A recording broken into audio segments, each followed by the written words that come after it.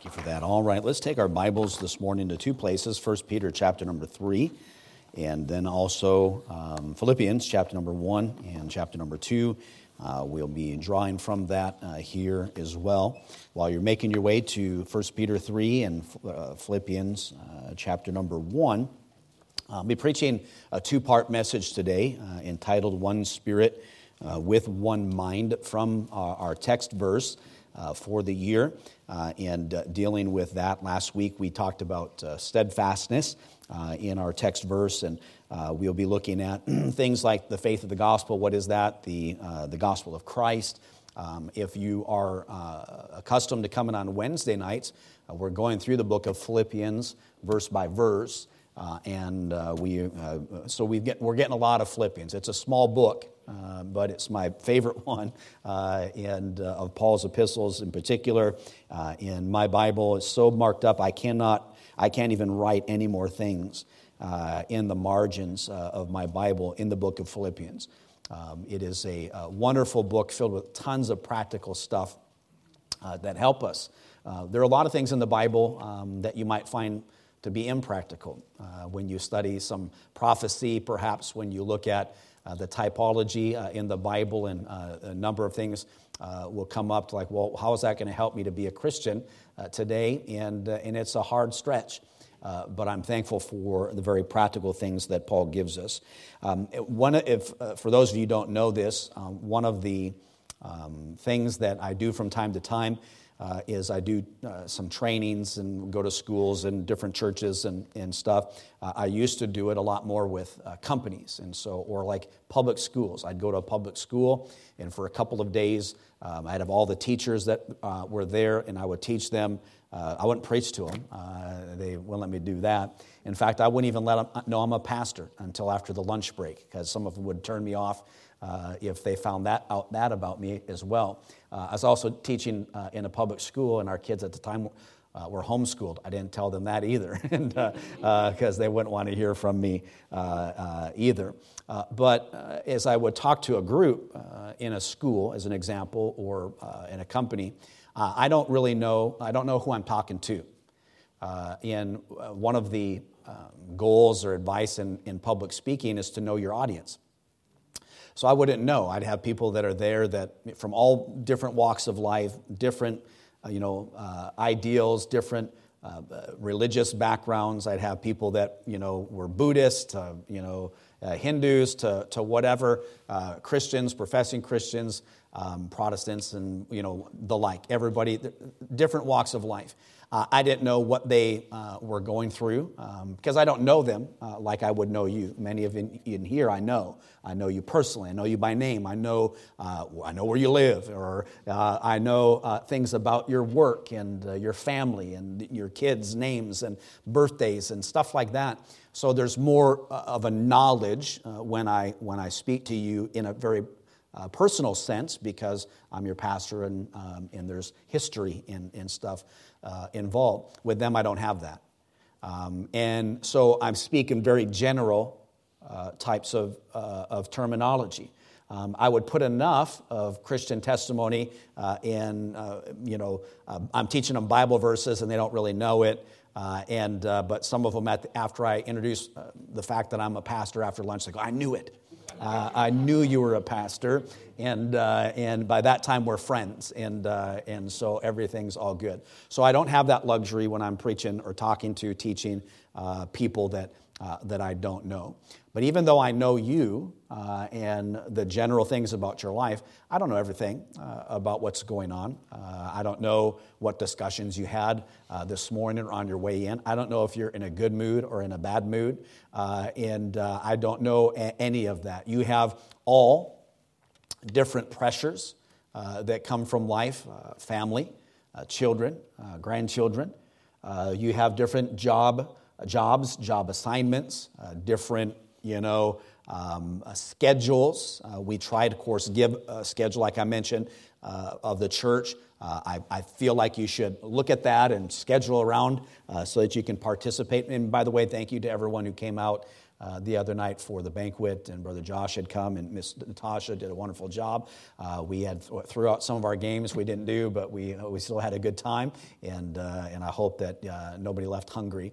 But we did. Thank you for being here, participating in those things. So I don't know what's going on in your mind right now. I don't know what you're afraid of.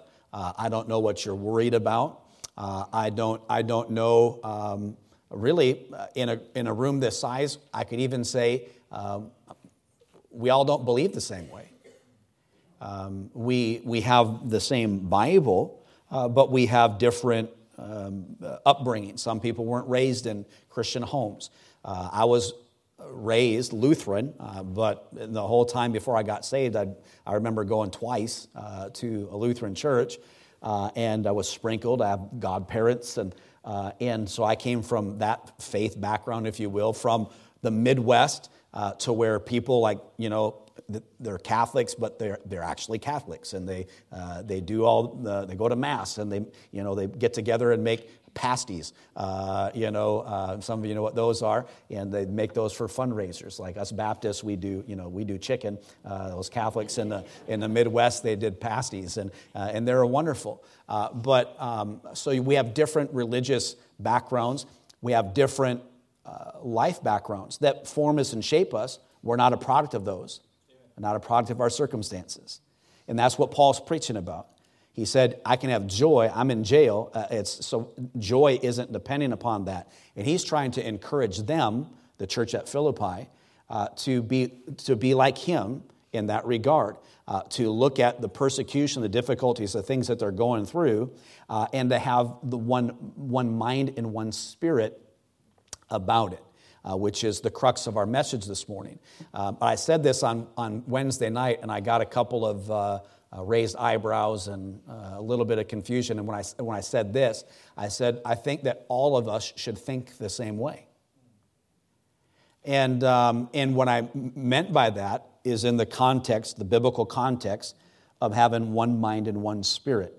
All the backgrounds, all the history, all the years, all the water under the bridge, we process things differently. But when we walk into the doors of our local church, we set aside our schedules and plans, our goals, and I don't know what you got. You got like soccer practices, and there's basketball, wrestling. There's a lot of things that call for our attention and our time, and we all kind of go in different directions.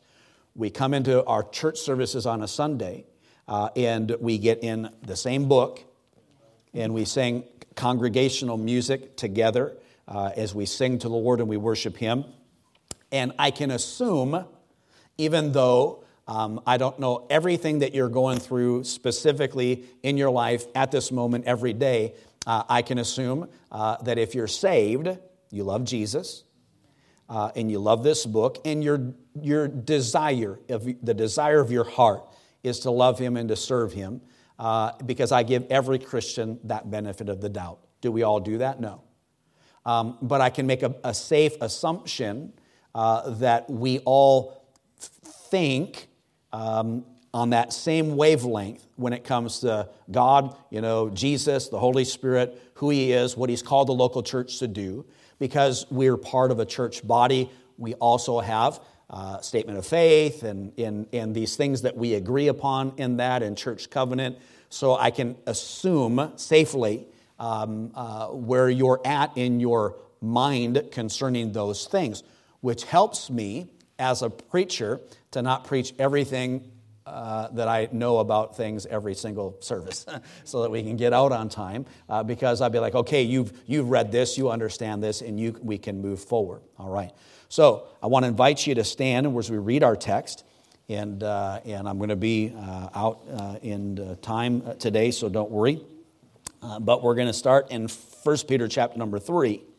And but again, keep in your mind, you all got different stuff going on this week, and you all have your individual plans and calendars and stuff that you got to follow. We're not the same. We're all created. We're differently. We look different. We're like snowflakes, as they would say. We're all unique in that respect. You are a unique snowflake today. and we'll just leave it at that, all right? Some of you are more snowflakey than others.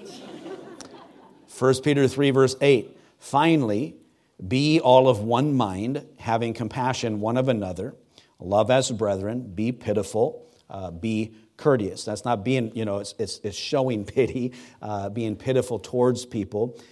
Compassion, by the way, without action is only pity. So we've got to make sure that we love and we have compassion. We care for one another. Back to Philippians chapter number 1. And we'll read verse 27, and then we're going to read one verse from chapter number 2. Again, verse 27, only let your conversation be as it become of the gospel of Christ, that whether I come and see you or else be absent, I may hear of your affairs, that you stand fast in one spirit with one mind, striving together for the faith of the gospel. Verse 2 of chapter number 2, fulfill ye my joy, this is Paul. He says that ye be like-minded with him, having the same love, being of one accord and of one mind. So one spirit, one mind, one accord, unity is what he is calling for, and praying that church in Philippi would have, and that, of course, we would have as well. Our Heavenly Father, I pray that you bless this message. Please help us from it. We love you in Jesus' name. Amen. Please be seated. Satan is always seeking to lead God's people astray. And he's like a roaring lion. We've talked about that this recently, seeking whom he may devour. We'd made mention last week that he just leaves Miss half a day alone and goes after all of us that have bad attitudes and bad spirits about us. So Paul warns the Philippians to not have any fellowship, have nothing to do with these evil people that he is marking in these churches, and he's saying that are going to come in like wolves, etc., basically drawn away. Let me say this, that a lot of the religious error in churches that goes on today, they're not reaching new people, they're just bilking people out of other churches. They're not leading people to Christ. They're just taking people that from other assemblies, if you will, and growing their church that way. So Paul here and elsewhere warns the Christians not to have anything to do with those who are causing division, these false teachers that are coming in and taking people and leading people astray in their congregations and also from without. And said that you've got to conduct yourself, in verse number 27, in a manner that is worthy of the gospel. Your conversation, your life as becoming the gospel of Christ. And so we're to live worthily. We're accepted in the beloved. If you're saved today, say amen. The Bible says we're seated together in heavenly places in Christ Jesus. We're accepted in the beloved. I'm justified. I have the righteousness of Christ upon my life. And my old account is settled. And it was settled at Calvary. I'm thankful for that. But even though I'm accepted by him in salvation, I still need to live an acceptable life. A life that pleases him. In obedience to him. God, he says, if you love me, keep my commandments. Why call you me Lord, Lord, and do not the things that I say? So it doesn't take, you don't have to have, a PhD, a doctorate in theology to understand the simple, basic biblical admonitions that God gives us when in regards to our salvation, but what do we do after that? We're living sacrifices. We're to live a crucified life, and on and on and on. I've got to walk worthily. I have to endure hardness as a good soldier to please him who has called me into the Lord's army, if you will. So even though you're saved, you have to live like you're saved. You have to talk like you're saved, and try to lead people to Christ. Your light and your salt, testimony, and I'm assuming that you all understand this, so that we can move forward. God doesn't just save you, give you a home in heaven, and then not expect anything else out of you for the rest of your life. You're to obey him and follow him, and the things that in your life that God brought conviction to your heart about, the sin of your life, and you knew that hung Jesus on the cross and that he died for your sins, God intends for us to not go back to those things.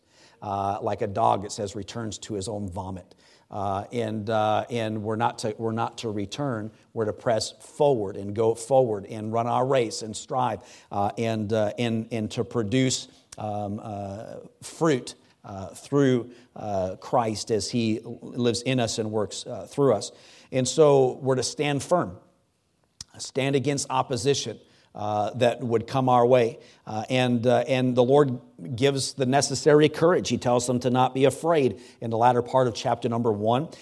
And Paul is dealing specifically with the church at Philippi, their attitude towards God, towards persecution in particular, and their attitude about Paul's imprisonment. And everything that's going on, both in Rome and in Philippi, preachers who are preaching the gospel of contention and strife and things that we've talked about there. So he lays out the case. Our conversation is to be as becoming the gospel of Christ, stand fast, one spirit, one mind. And he says that to them in the verse number 27. We get into chapter number 2, and I read this verse 1 briefly, I think last week or the week before, and I said there's a 4-point message right inside of that one verse. I'm going to give you those 4 points. It's not the message. I'm bringing us to a specific point here this morning, but we may talk more about this tonight. And so this is kind of if you're taking notes, you can call this the 4 ifs that produce a biblical attitude. In verse number 1, the Bible says in chapter 2, verse 1, if there be therefore any consolation in Christ, if any comfort of love, if any fellowship of the Spirit, if any bowels and mercies. So briefly, again, I'm going to go through these quickly. I'll preach it another time. But these are he's laying out the case for them. He's switching gears a little bit. And he poses a couple of questions, and the answer to these things, it's when you see if, it's almost like since this has happened, and he's laying it on thicker than he normally does, as the Apostle Paul, and he gives them four things that will produce the attitude that Paul wants them to have concerning their church in the persecution. The first thing is, if there be any consolation in Christ. That word consolation, I won't pronounce the Greek word as I can. I don't know Greek, but it means to come alongside of. The consolation of Christ. If there be therefore any consolation of Christ, that same word is used in places like in John 14, where he says, and I pray the Father, and he shall give you a comforter, that he may abide with you forever. The consoler, the consolation, the comforter. 1 John 2:1 says, my little children, these things write unto you that you sin not. And if any man sin, we have an advocate of the Father, Jesus Christ, the righteous. And so this is the understood to be, if there's a Holy Spirit, if there's a consoler, if there's any consolation in Christ, if there's a comforter, a helper that God describes in His Word that will come, that we sang a little while ago, the comforter will come. Jesus said, I'm going to leave, but when I leave, the comforter is going to come. And I'm thankful. It's not that the Holy Spirit He is God, and it's the same Holy Spirit that was upon the face of the earth and in Genesis 1. But when Jesus ascended to heaven, the Comforter came down, and we see that borne out in the books of Acts. So he says, if there be any consolation in Christ, if there be a Comforter, if there be a Holy Spirit of Christ, we understand since there is, because we know that to be true. And so that's the first thing that produces a biblical attitude. If there's a Holy Spirit, if there's a comforter, this is what's going to happen. Then he says, if there be any comfort of love.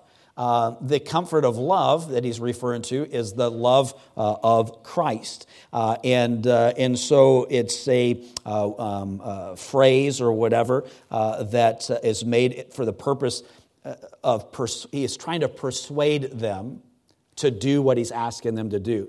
He says if there's any consolation in Christ, if there's any comfort of love, the love that Christ has given to us, the love that He's given to us in His Son. Since Jesus died on the cross for your sins, and now heaven is your home and hell is not your home. Paul's saying if there are those things, and then he gives a third one. He says if there be any fellowship of the Spirit. That fellowship speaks of a cooperation or a participation of the Spirit,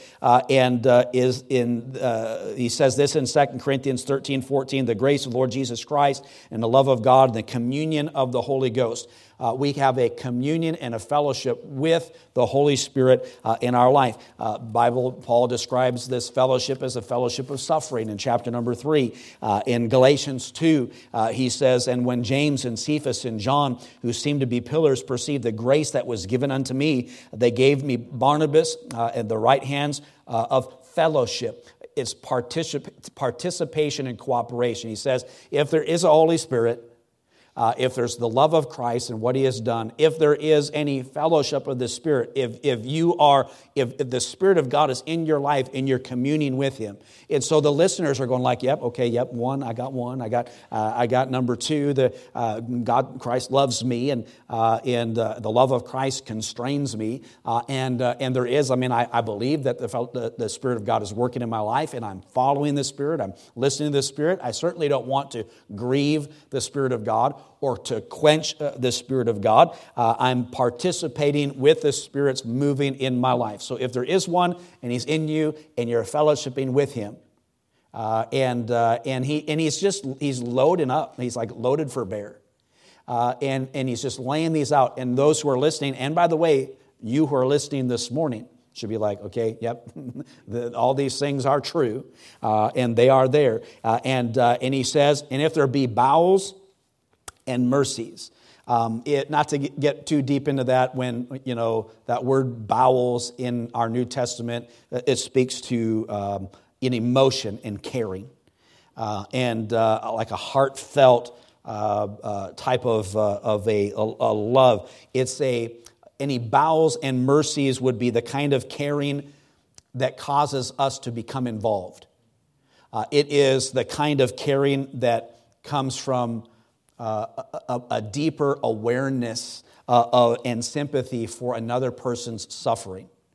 So He's like, all right, He's like, if you love the Holy Spirit and you love Jesus and He loves you, and if there's a fellowship with the Spirit, and if you have bowels and mercies, because he's writing from jail, He's asking them to identify with in a deep way, and to sympathize or an awareness of His suffering for them, the suffering that others had gone through for them, not just being in jail, but a lot of things happened to the Apostle Paul along the way, and getting stripes and shipwrecks and all the stuff that had taken place. And so he says, if you have these 4 ifs will produce a biblical attitude. That biblical attitude is humility. All right, and so tonight in part 2 we're going to be talking about that in more detail, humility. And you need to come tonight, because the best person to teach you about that is me. I'm just seeing if you're paying attention. I'm joking. Some of you are falling asleep, and so that'll be part of the message tonight. One spirit, one mind. He says that we should have. We should think the same way. We need to have a heart for God and a love Him with all of our heart and all of our soul and all of our might. But this idea of having as a local body, and He fitly joins it together. Paul, in great detail in the Bible, explains that if you're here and you're a member of this church, you think you decided to come here. I mean, you looked up and you visited places or whatever the process was, and you decide this is where God wants us to be. You have to understand and know that God places you into a local church, a member, a body, fitly joined together, and there's a purpose in all of that that God bears out for us in the book of 1 Corinthians and elsewhere. So we need to make sure we give God the credit. And let me say this: if He places you in, and He should be involved in taking you out. All right. And to pray about. I wish we, we're not. We believe the Bible in regards to all of that, and we vote people in for membership. And I wish I could say to somebody like, "Oh, Pastor, we're leaving." Like, we didn't vote. We didn't vote. The vote didn't pass that you could leave. We certainly we don't do that. But there's times maybe I'll try it one time. I can't with you because you just heard it. But somebody else, we're leaving. No, sorry, there was no vote, and you got to stay. And we'll see how that goes. But it is it's a heart and it's one soul. Whatever view you take about what that means, particularly when it comes to the seat of our affection, our mind, if we're thinking with our head or with our heart, and there's a connection. And I don't know, medically speaking, how that all goes, but when God says we're body, soul, and spirit, and how things work, as a man thinketh in his heart, so is he. And you think, well, I think with my brain. But the Bible says, "The man thinketh in his heart, so is he." And there is a connection that I don't think even medical science has figured out, because it's a God thing.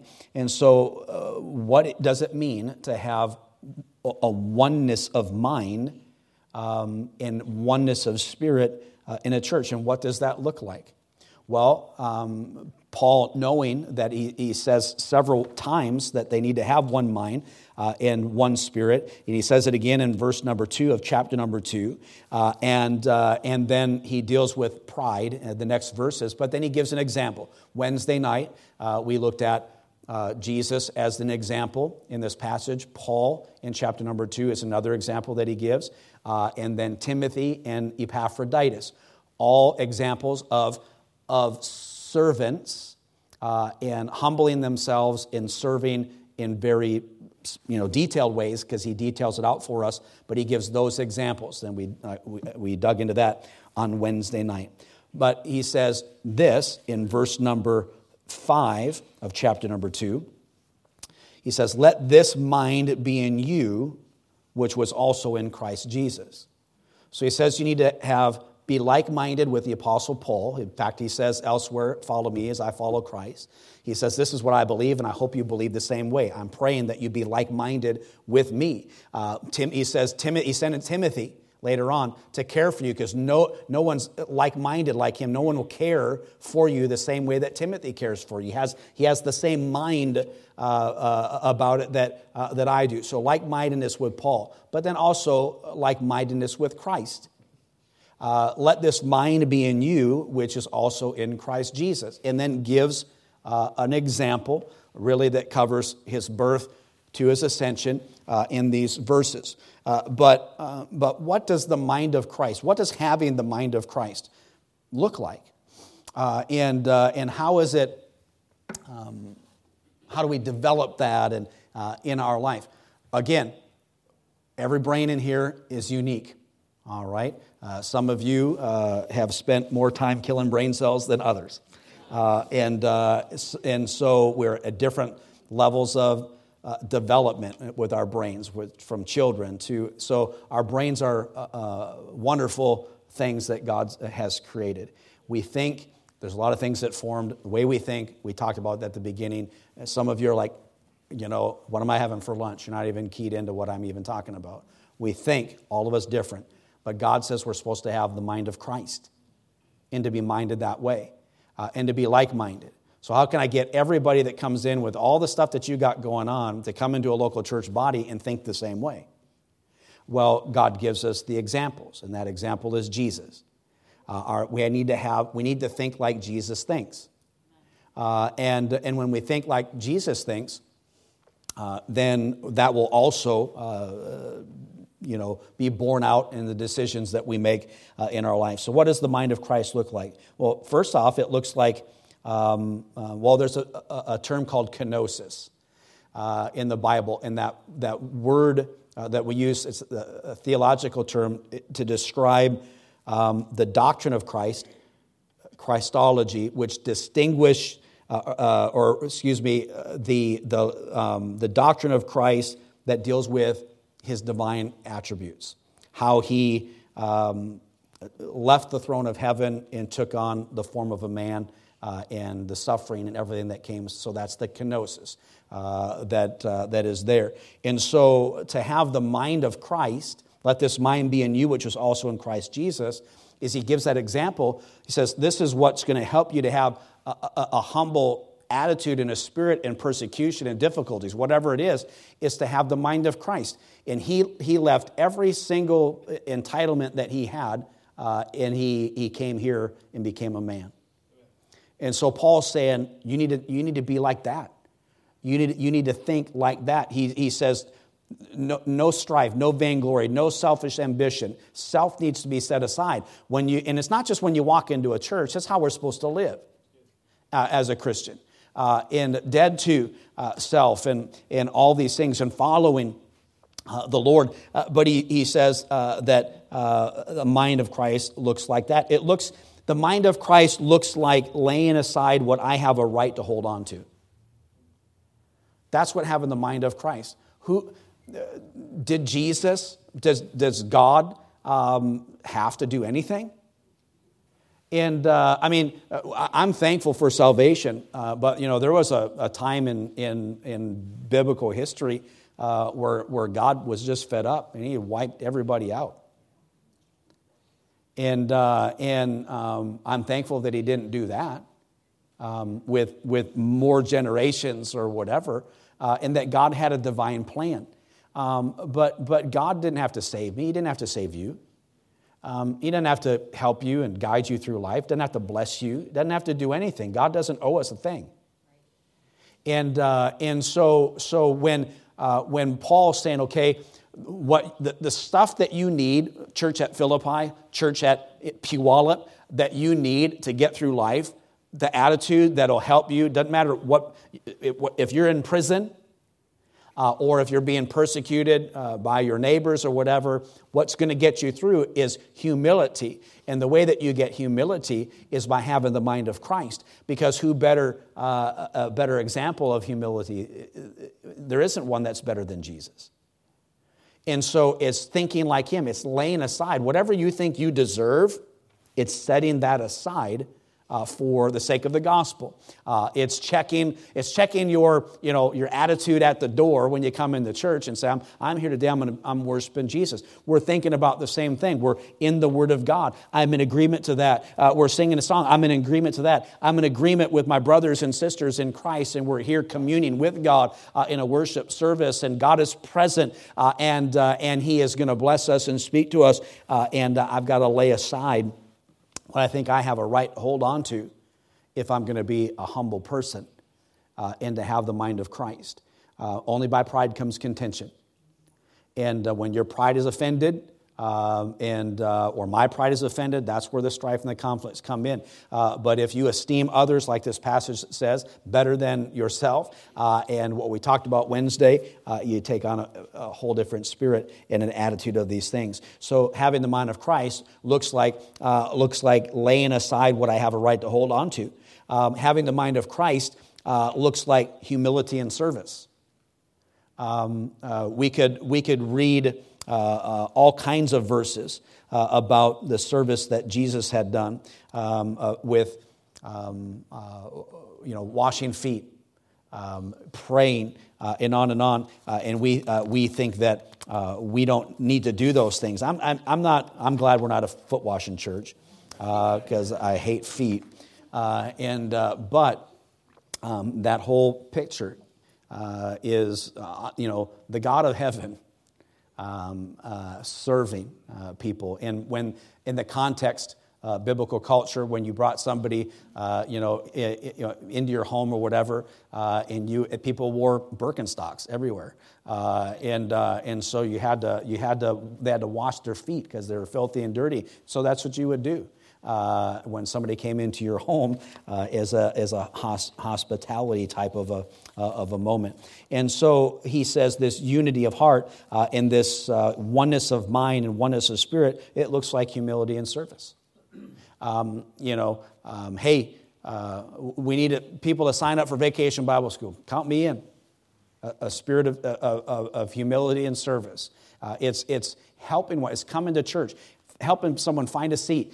It's getting them a cup of coffee. It's whatever you can do to be a blessing. That's what oneness of mind. It looks like voluntary death for the sake of love.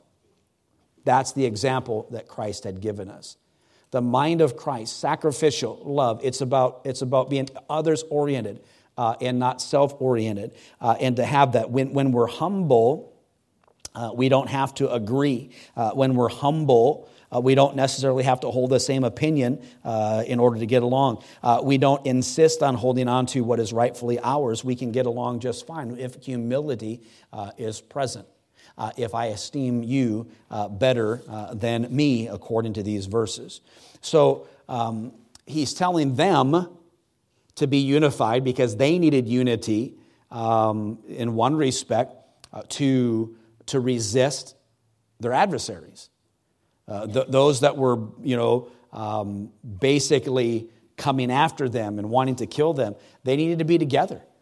If they didn't all agree that Jesus was important and that assembling as a local body was important, when the persecution comes, then everybody would just scatter. They needed unity. And by the way, we need unity in our churches today for the same reason. Because it was, the pandemic and all the different stuff. And just, I feel like they're just testing the fences and pushing the limits. And Christians, need to stand up and stand firm and have unity. But if we all don't agree that church is important, then in those moments, then it's just like everybody just kind of filters off and does whatever they're going to do. The church at Philippi, needed to have the mind of Christ, and they needed unity that came with that to develop all the Christian graces, love that he talked about in the first one. To be all of these things, they needed that. And then they also needed it to establish their faith, the faith of the gospel. They needed unity, they needed to stand together, and they needed to continue in those churches and seeing people saved, not shuttering the doors because of the persecution, but to establish them, that you may have one mind and with one mouth glorify God, even the Father of our Lord Jesus Christ. Romans 15, 2 Corinthians. I mean, he talked about this oneness and in this unity in so many different books. In 2 Corinthians, he says, finally, brethren, farewell, be perfect, be of good comfort, be of one mind, live in peace, and the God of love and peace shall be with you.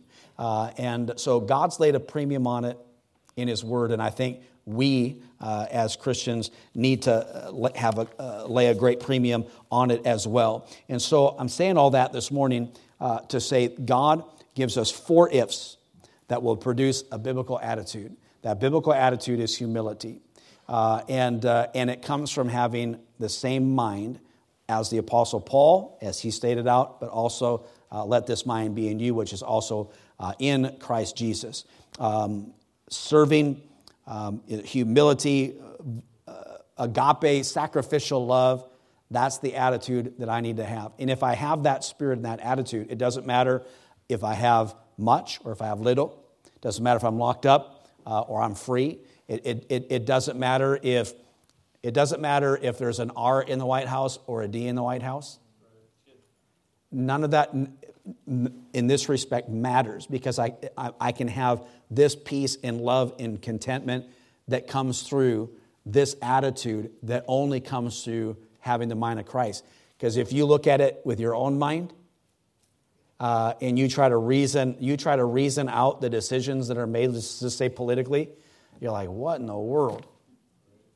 It's just, you see those bumper stickers that would say, Trump or whomever, but the one that says, meteor, 2024, like they're hoping for voting for a meteor just to wipe us all out.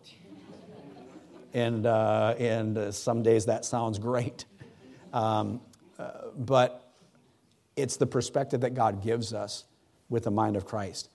But we have to be transformed in the renewing of our mind.